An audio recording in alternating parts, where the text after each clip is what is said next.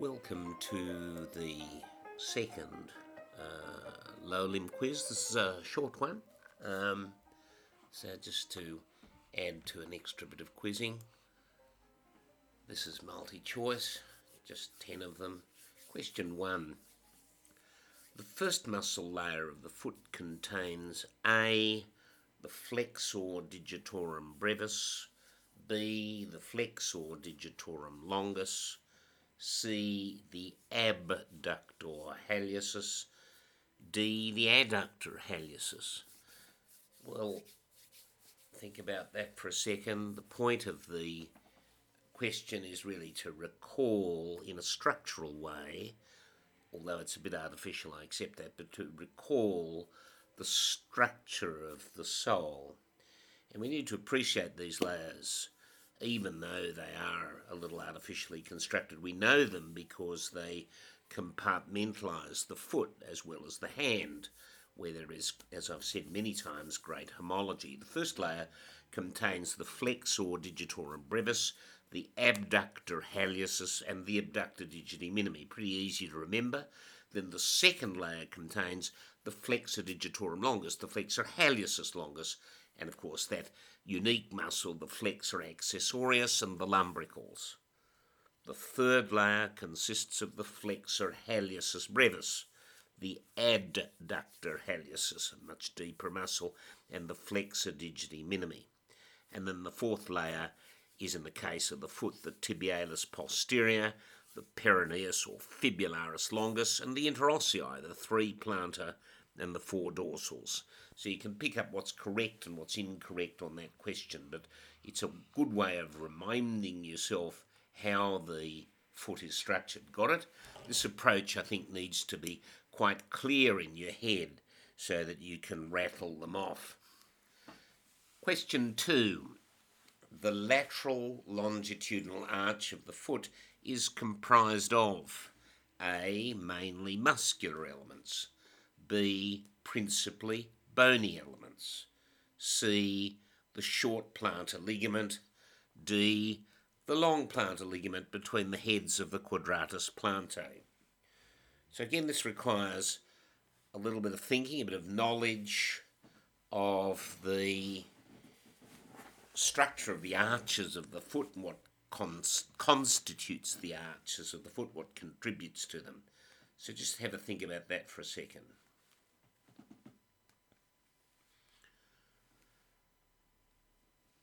Now let's be clear here. The lateral longitudinal arch of the foot, which is a principal stance arch, has few bony or muscular components. It's mostly ligamentous. And so you can see what's wrong in the first two answers. And the lateral arch includes the plantar aponeurosis, but mainly the strong ligament that is between the calcaneum and the cuboid on the lateral aspect of the foot. Now we call that the short plantar ligament to distinguish it, but really, as I've said in the podcast on this subject, it's really just a glorified calcaneo-cuboid interosseous ligament. It does have some slips, a bit like flying buttresses that bridge that deep groove at the back and the bottom of the cuboid, if you're looking at one now, which houses the peroneus or fibularis longus tendon. The other strengthening ligament there is also the long plantar ligament, which is covered by the two adjoining heads of the quadratus plantae, but which can be seen between them.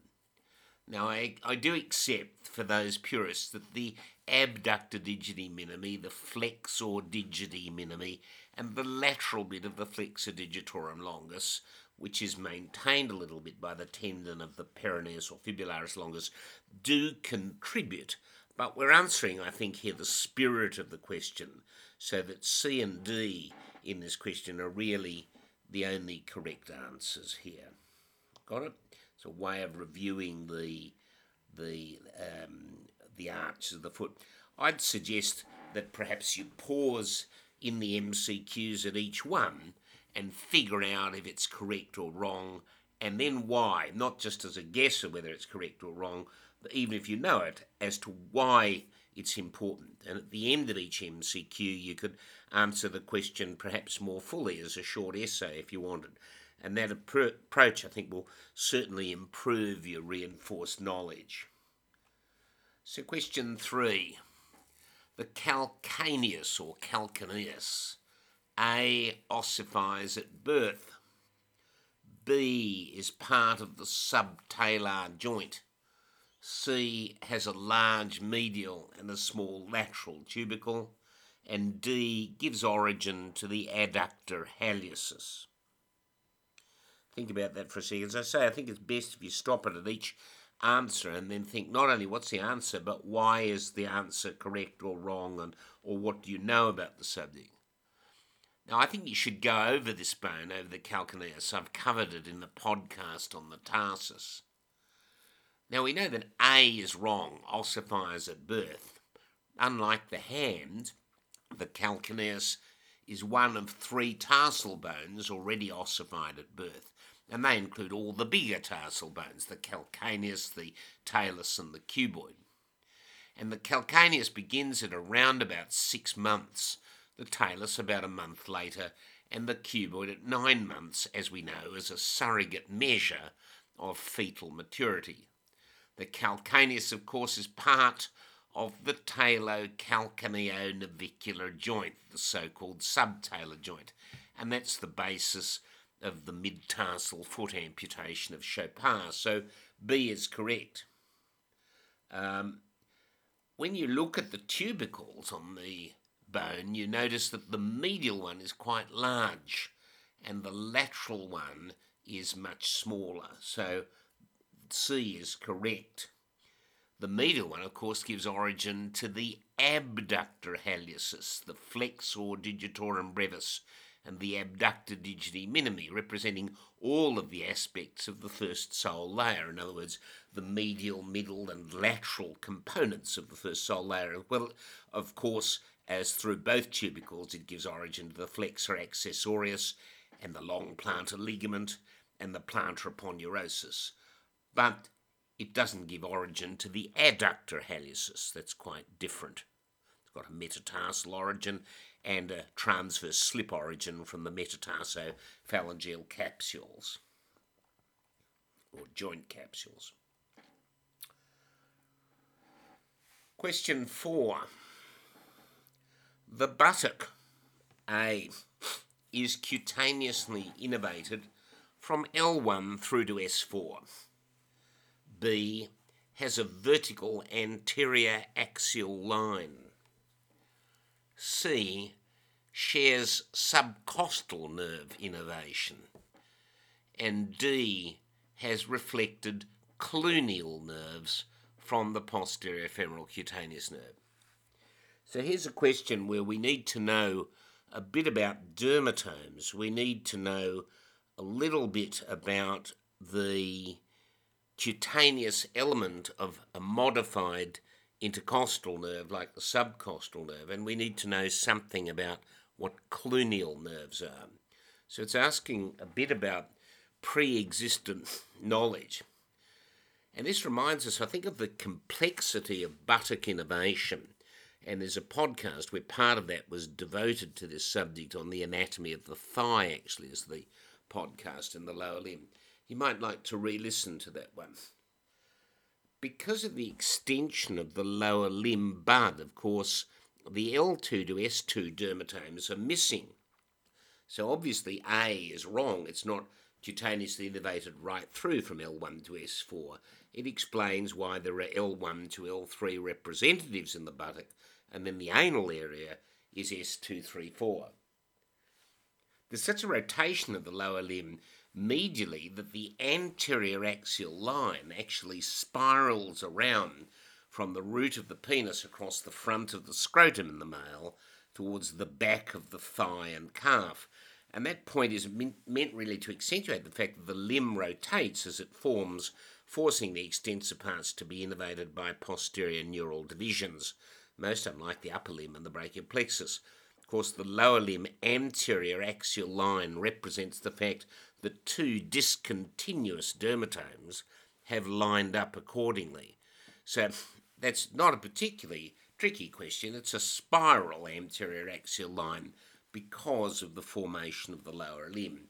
And that's relevant, obviously, if you've got lumbar spine injury and you've got paresthesia, then it affects the limb in a particular way because the dermatomes don't line up. So it has clinical significance. The cranial borrowing of the lower limb is, of course, greater than the upper limb, and it includes T12, L1 to L3.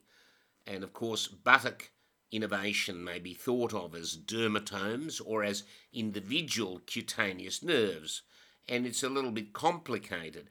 To answer the C, of course, as I've said, that the subcostal nerve does make its way down to the buttock because, like a modified intercostal nerve, its lateral cutaneous branch renders over the top end of the buttock. So, as I've said, there's cranial borrowing from T12 to L1 to L3. That's important. And coming back to these cluneal nerves, this is the difference between knowing what the dermatomes are, and you should get out a dermatome map and look at that, but also knowing the individual cutaneous nerves. Supposing, for example, someone has Roth syndrome, ROTH''S, or meralgia paresthetica, as many of the physicians like to call that. That's an entrapment of the lateral cutaneous nerve of the thigh. Then you've got to know specifically what its cutaneous distribution is, anterior and posterior.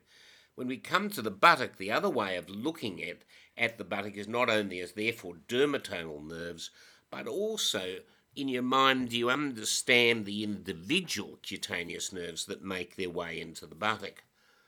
Now that area needs to be reviewed and revised. I've included it in a podcast, but we go through it again briefly here. This is the sort of short answer question, short essay question. One is the posterior rami of the upper three lumbar nerves. That extends over the upper posterior part, skin of the buttock. The posterior rami of all the sacral nerves, the upper three innervating the skin of the natal cleft, which is relevant for pilonidal sinus surgery. The lower two, along with a distinct coccygeal nerve that innervates that small but rather sensitive area of skin over the coccyx and right down to its tip. And those are the so-called middle cluneal nerves. Cluneal is just a word for buttock. Thirdly, there's the subcostal nerves I've already just mentioned, and also the iliohypogastric nerve, L1, which is a modified intercostal nerve in its structure, modified intercostal pattern certainly, and these have big lateral cutaneous branches. The lateral cutaneous branch of both of those nerves innervates the lateral aspect of the buttock skin, high up and in front, but you can see how low those nerves go. So that's T12 and L1, the subcostal nerve, which has made its way out from the chest below the lateral arcuate ligament. We'll be considering that in the next few weeks when we start the thorax. And the iliohypogastric nerve through L1, which has run across the front of the quadratus lumborum. And these are all structures we're going to meet in the thoracic and abdominal wall podcasts. Now, 4, of course, at the lower part of the lateral buttock, there's a small representation of that lateral femoral cutaneous nerve that I just mentioned. That comes from L2-3, but it's part of the lumbar plexus. There's the perforating cutaneous nerve, which basically does come in here. It's one of the 6 branches from the sacral plexus, it's usually S2-3, and it perforates the sacrotuberous ligament. It innervates the postero-inferior part of the buttock in that area where the two buttocks are just kind of losing contact if you're looking at the back of someone. And then there is finally the last one that we mentioned, the posterior femoral cutaneous nerve, what we used to call the posterior cutaneous nerve of the thigh, and that covers the lower part of the back of the buttock, probably the largest swathe of it, and that's a reflected nerve. It's an unusual nerve of the sacral plexus since it's a composite makeup of the anterior and posterior divisions of S1-2-3. So it's usually described as the dorsal divisions of S1-2 and the ventral divisions of S2-3. That can vary a little bit, but the point is that there's a reflected nerve, if you like a recurrent nerve, which runs over the bottom end of the buttock where that fold is, and that's the recurrent cluneal nerve, which is what we were talking about if we go right back to D, which has reflected cluneal nerves from the posterior femoral cutaneous nerve. That's correct. Think of also, if you can, what recurrent nerves do we know in the body? There aren't many of them. What is a recurrent nerve? And just have a look at that and decide what is a recurrent nerve and what recurrent nerves of the body you know. Perhaps we'll have the answer in the next podcast, but that's easy enough to look up. It's really worth going through this area, perhaps with a copy of one of Frank Netter's images or a dermatomal map. Try and understand the two things additionally here, the individual cutaneous nerves, although they're mixed nerves, and the branches of the sacral plexus. And I think that perhaps I'll do a podcast on the lumbosacral plexus as an add-on, and that'll clarify this area. Question 5. Gee, we're nearly halfway through. The fascia lata attaches A to the pubic crest, B splits around the tensor fasciae latae muscle, C separates off the perineum, D is continuous with the pectineus fascia. So, not particularly difficult one. The attachment of the fascia lata is of course of importance in perineal sepsis, such as Fournier's gangrene. And it does separate the thigh and the buttock from the perineum, so C is correct. It runs to the inguinal ligament, so that A is obviously incorrect. It doesn't go to the pubic crest, it goes to the pubic tubercle, and rather than the pubic crest.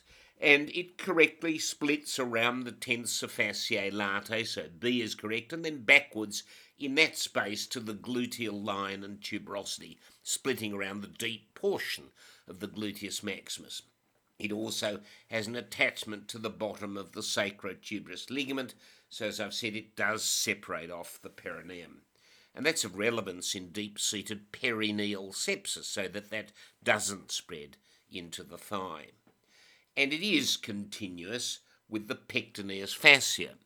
And that's not just a random question, it's of technical importance in a Lockwood or Low approach to repair femoral hernias, where you're bringing down the inguinal ligament down to the pectineus fascia directly. And medially this runs on to surround the adductor musculature and laterally to split in the formation of the saphenous opening. So that's what we need to revise or know about the fascia lata. Question 6. The sartorius muscle, A, is the medial wall of the adductor canal. B, inserts with the semitendinosus and the gracilis. C, typically has dual innervation. And D, laterally rotates the hip.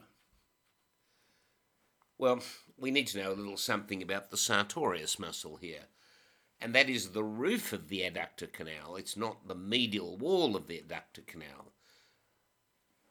So A is incorrect. B, it inserts with the semitendinosus and the gracilis. Strictly, the insertion on the medial tibia is in front of and above that of the gracilis and then the semitendinosus within the bursa anserina, or the bursa of the goose's foot, if you want to call it that. So it doesn't insert quite with semitendinosus and gracilis. Some people say, okay, that might be a correct answer, perhaps a little bit ambivalent, but more correctly that they insert in tandem into the medial tibia so that the sartorius is above the gracilis and above the semitendinosus within the bursa anserina. I take both true and false in that one. That sounds a bit obscure, but you understand, I'm sure, what I mean.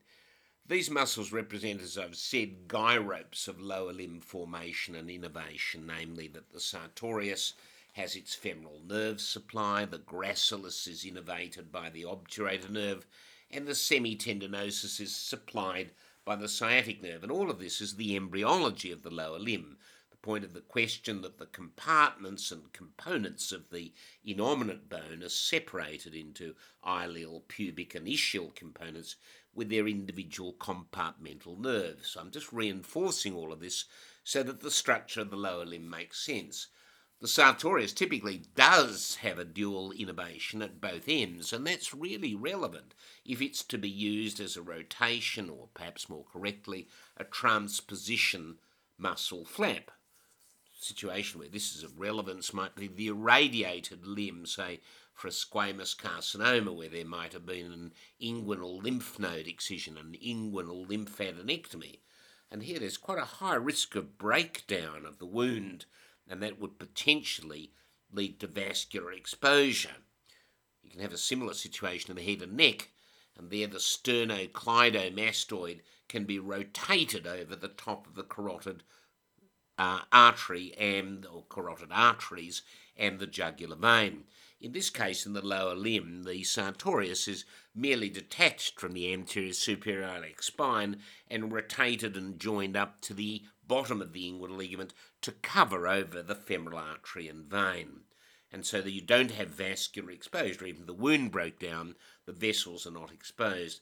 So it's relevant in a transposition flap. The muscle, of course, is active in the tailor's position with one leg crossed over the other, hence the name. And so it is involved in lateral rotation of the hip, and is also the longest muscle in the body, just for interest. So each of these questions, they might sort of sound a bit simple or basic or whatever. They've all got a reason, and that's what I want people to think about, what's right, and not just what's right, but why it's right, or what's wrong and why it's wrong.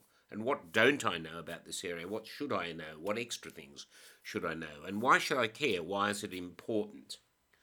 So question 7, bursae around the hip. What do we know about bursae, or a bursa around the hip? A, run between components of Bigelow's iliofemoral ligament. B, run under rectus femoris. C, are not located near the ischial tuberosity. And D, separate the hip capsule from the femoral artery. Well, what do we know about bursae? We need to know something about the hip bursae. So this would be the impetus to go and look at the subject of hip bursa, or bursae. There's typically a large bursa that runs between the iliofemoral ligament, so-called Bigelow's ligament, where it's thinnest anteriorly, and the more medially disposed pubofemoral ligament. Bursae that communicate with the main hip joint include those under the gluteus medius and the gluteus minimus. So they're running under the gluteal lines if you look at a hip, the superior, middle and inferior. So we're above the reflected head of the rectus femoris there. There's usually a bursa that runs just at the back of the ischial tuberosity, so that's not a correct answer, number C. B, by the way, is not correct either. A certainly is correct. So C, are not located near the ischial tuberosity. There's usually a bursa that runs just at the back of the ischial tuberosity. By the way, when a question is so framed, is not, or usually, it is.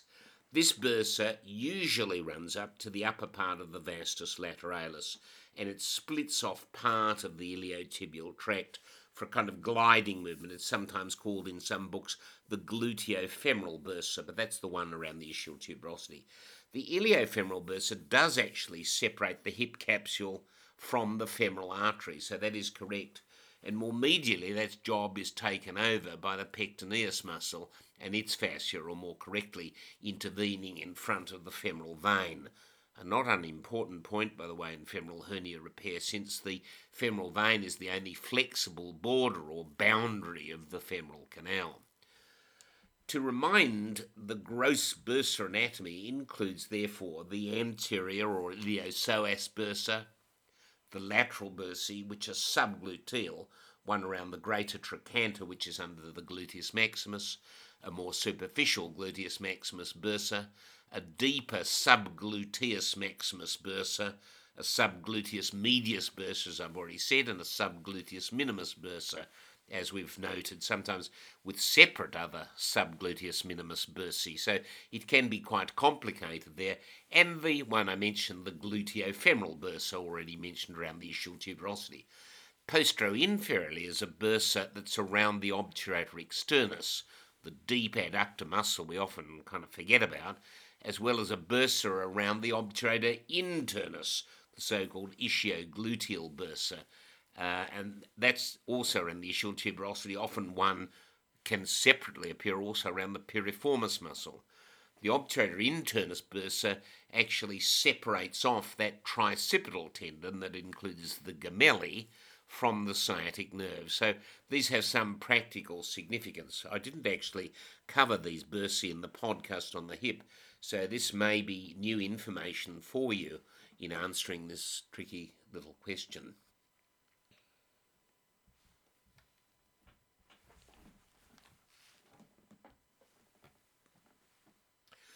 Question number 8.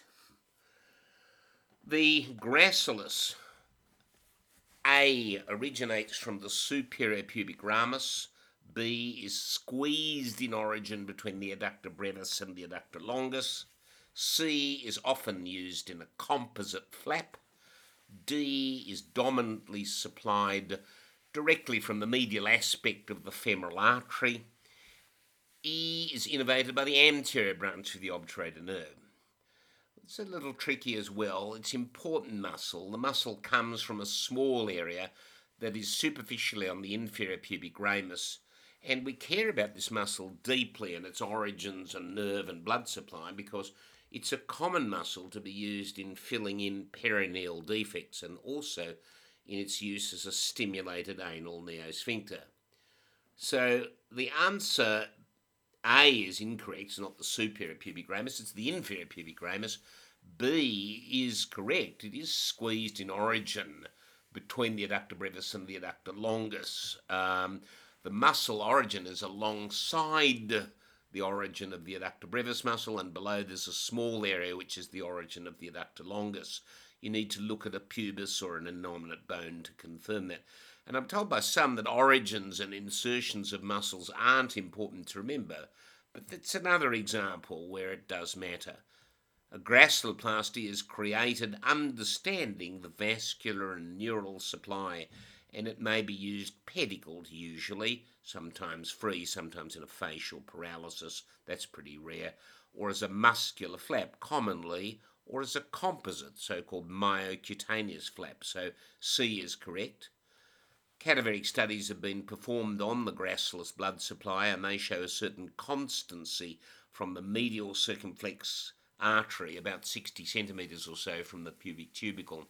A second supply can occur up to 30 centimetres lower down, and more distant arterial supply can come directly from the superficial femoral artery, but that's not usually dominant. So it's a bit of a tricky answer. There is dominantly supplied directly from the medial aspect of the femoral artery.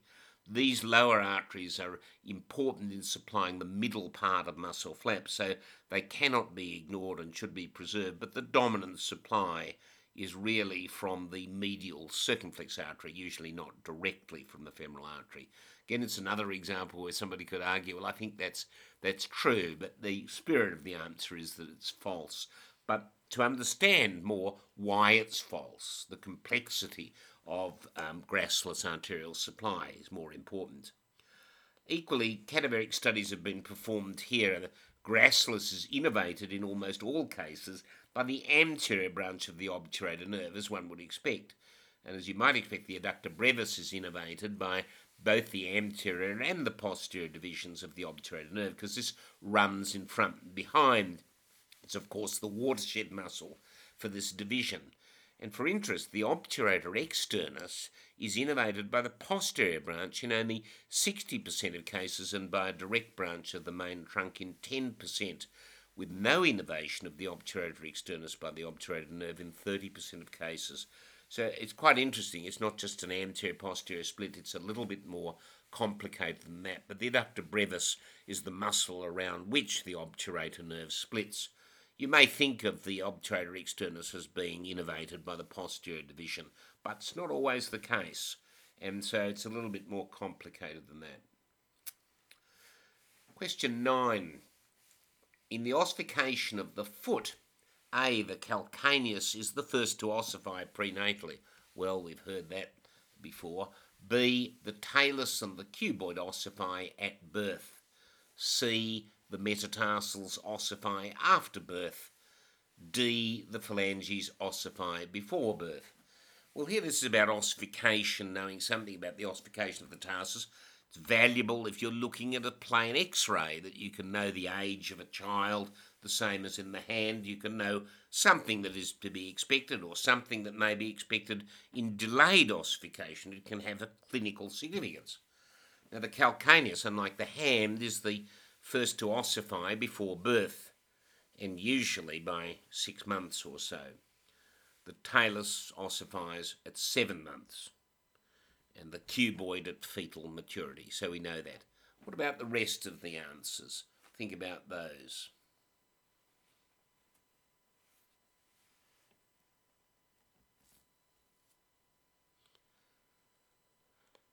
The metatarsals ossify very early, at about 9 weeks, and they're visible on an x-ray at birth. The phalanges ossify at around 3 to 10 months, proximal to distal. So that's kind of the wrong way around if you think about it. The primary ossific centres that are not present at birth on an x-ray are the lateral cuneiform, which comes out at about the first year of life, the medial cuneiform at about the 3rd year of life, and then together the intermediate cuneiform and the navicular are around about the 4th year of life. So it's lateral to medial to intermediate, and then the navicular comes out with the intermediate. And these ossification centres are more typically delayed, they're a bit more minimised, they're a bit more dysplastic in those children who've got congenital talipes equinovarus, the so-called club foot. I don't like that term. But basically the point is to understand that if we know our ossification centres, it's got some clinical significance there. And there may even be in these children sometimes a bit of disordering of the ossification in the way I've described it, and some gender differences in the earliest ossification site or bone. And so we come up to question 10. Let's shift a little for the last question in this mini quiz. What we spoke about bursae. What knee bursae do you know? Write some short notes on that. Don't just listen to the question, but take a piece of paper out and try and list them. I think that it's the intention to create some small paperbacks for each of these anatomy units, so that we might have a paperback, a sort of vade mecum, like a carry-on pocket book of the anatomy of the lower limb, the head and neck, the upper limb, the thorax, the abdomen, and so on.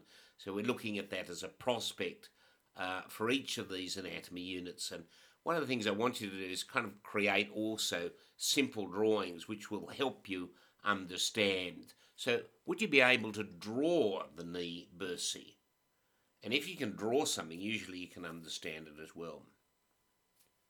So think about that.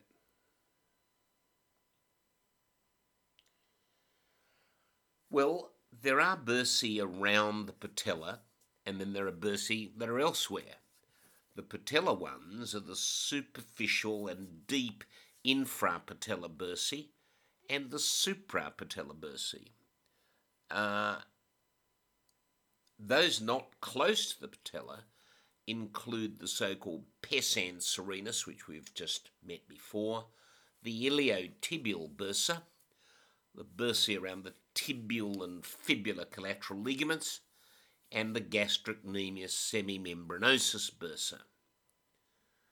This is of relevance clinically because in knee bursitis, there's so-called clergyman's knee, where the clergyman is genuflecting in prayer. That affects the infrapatellar bursa.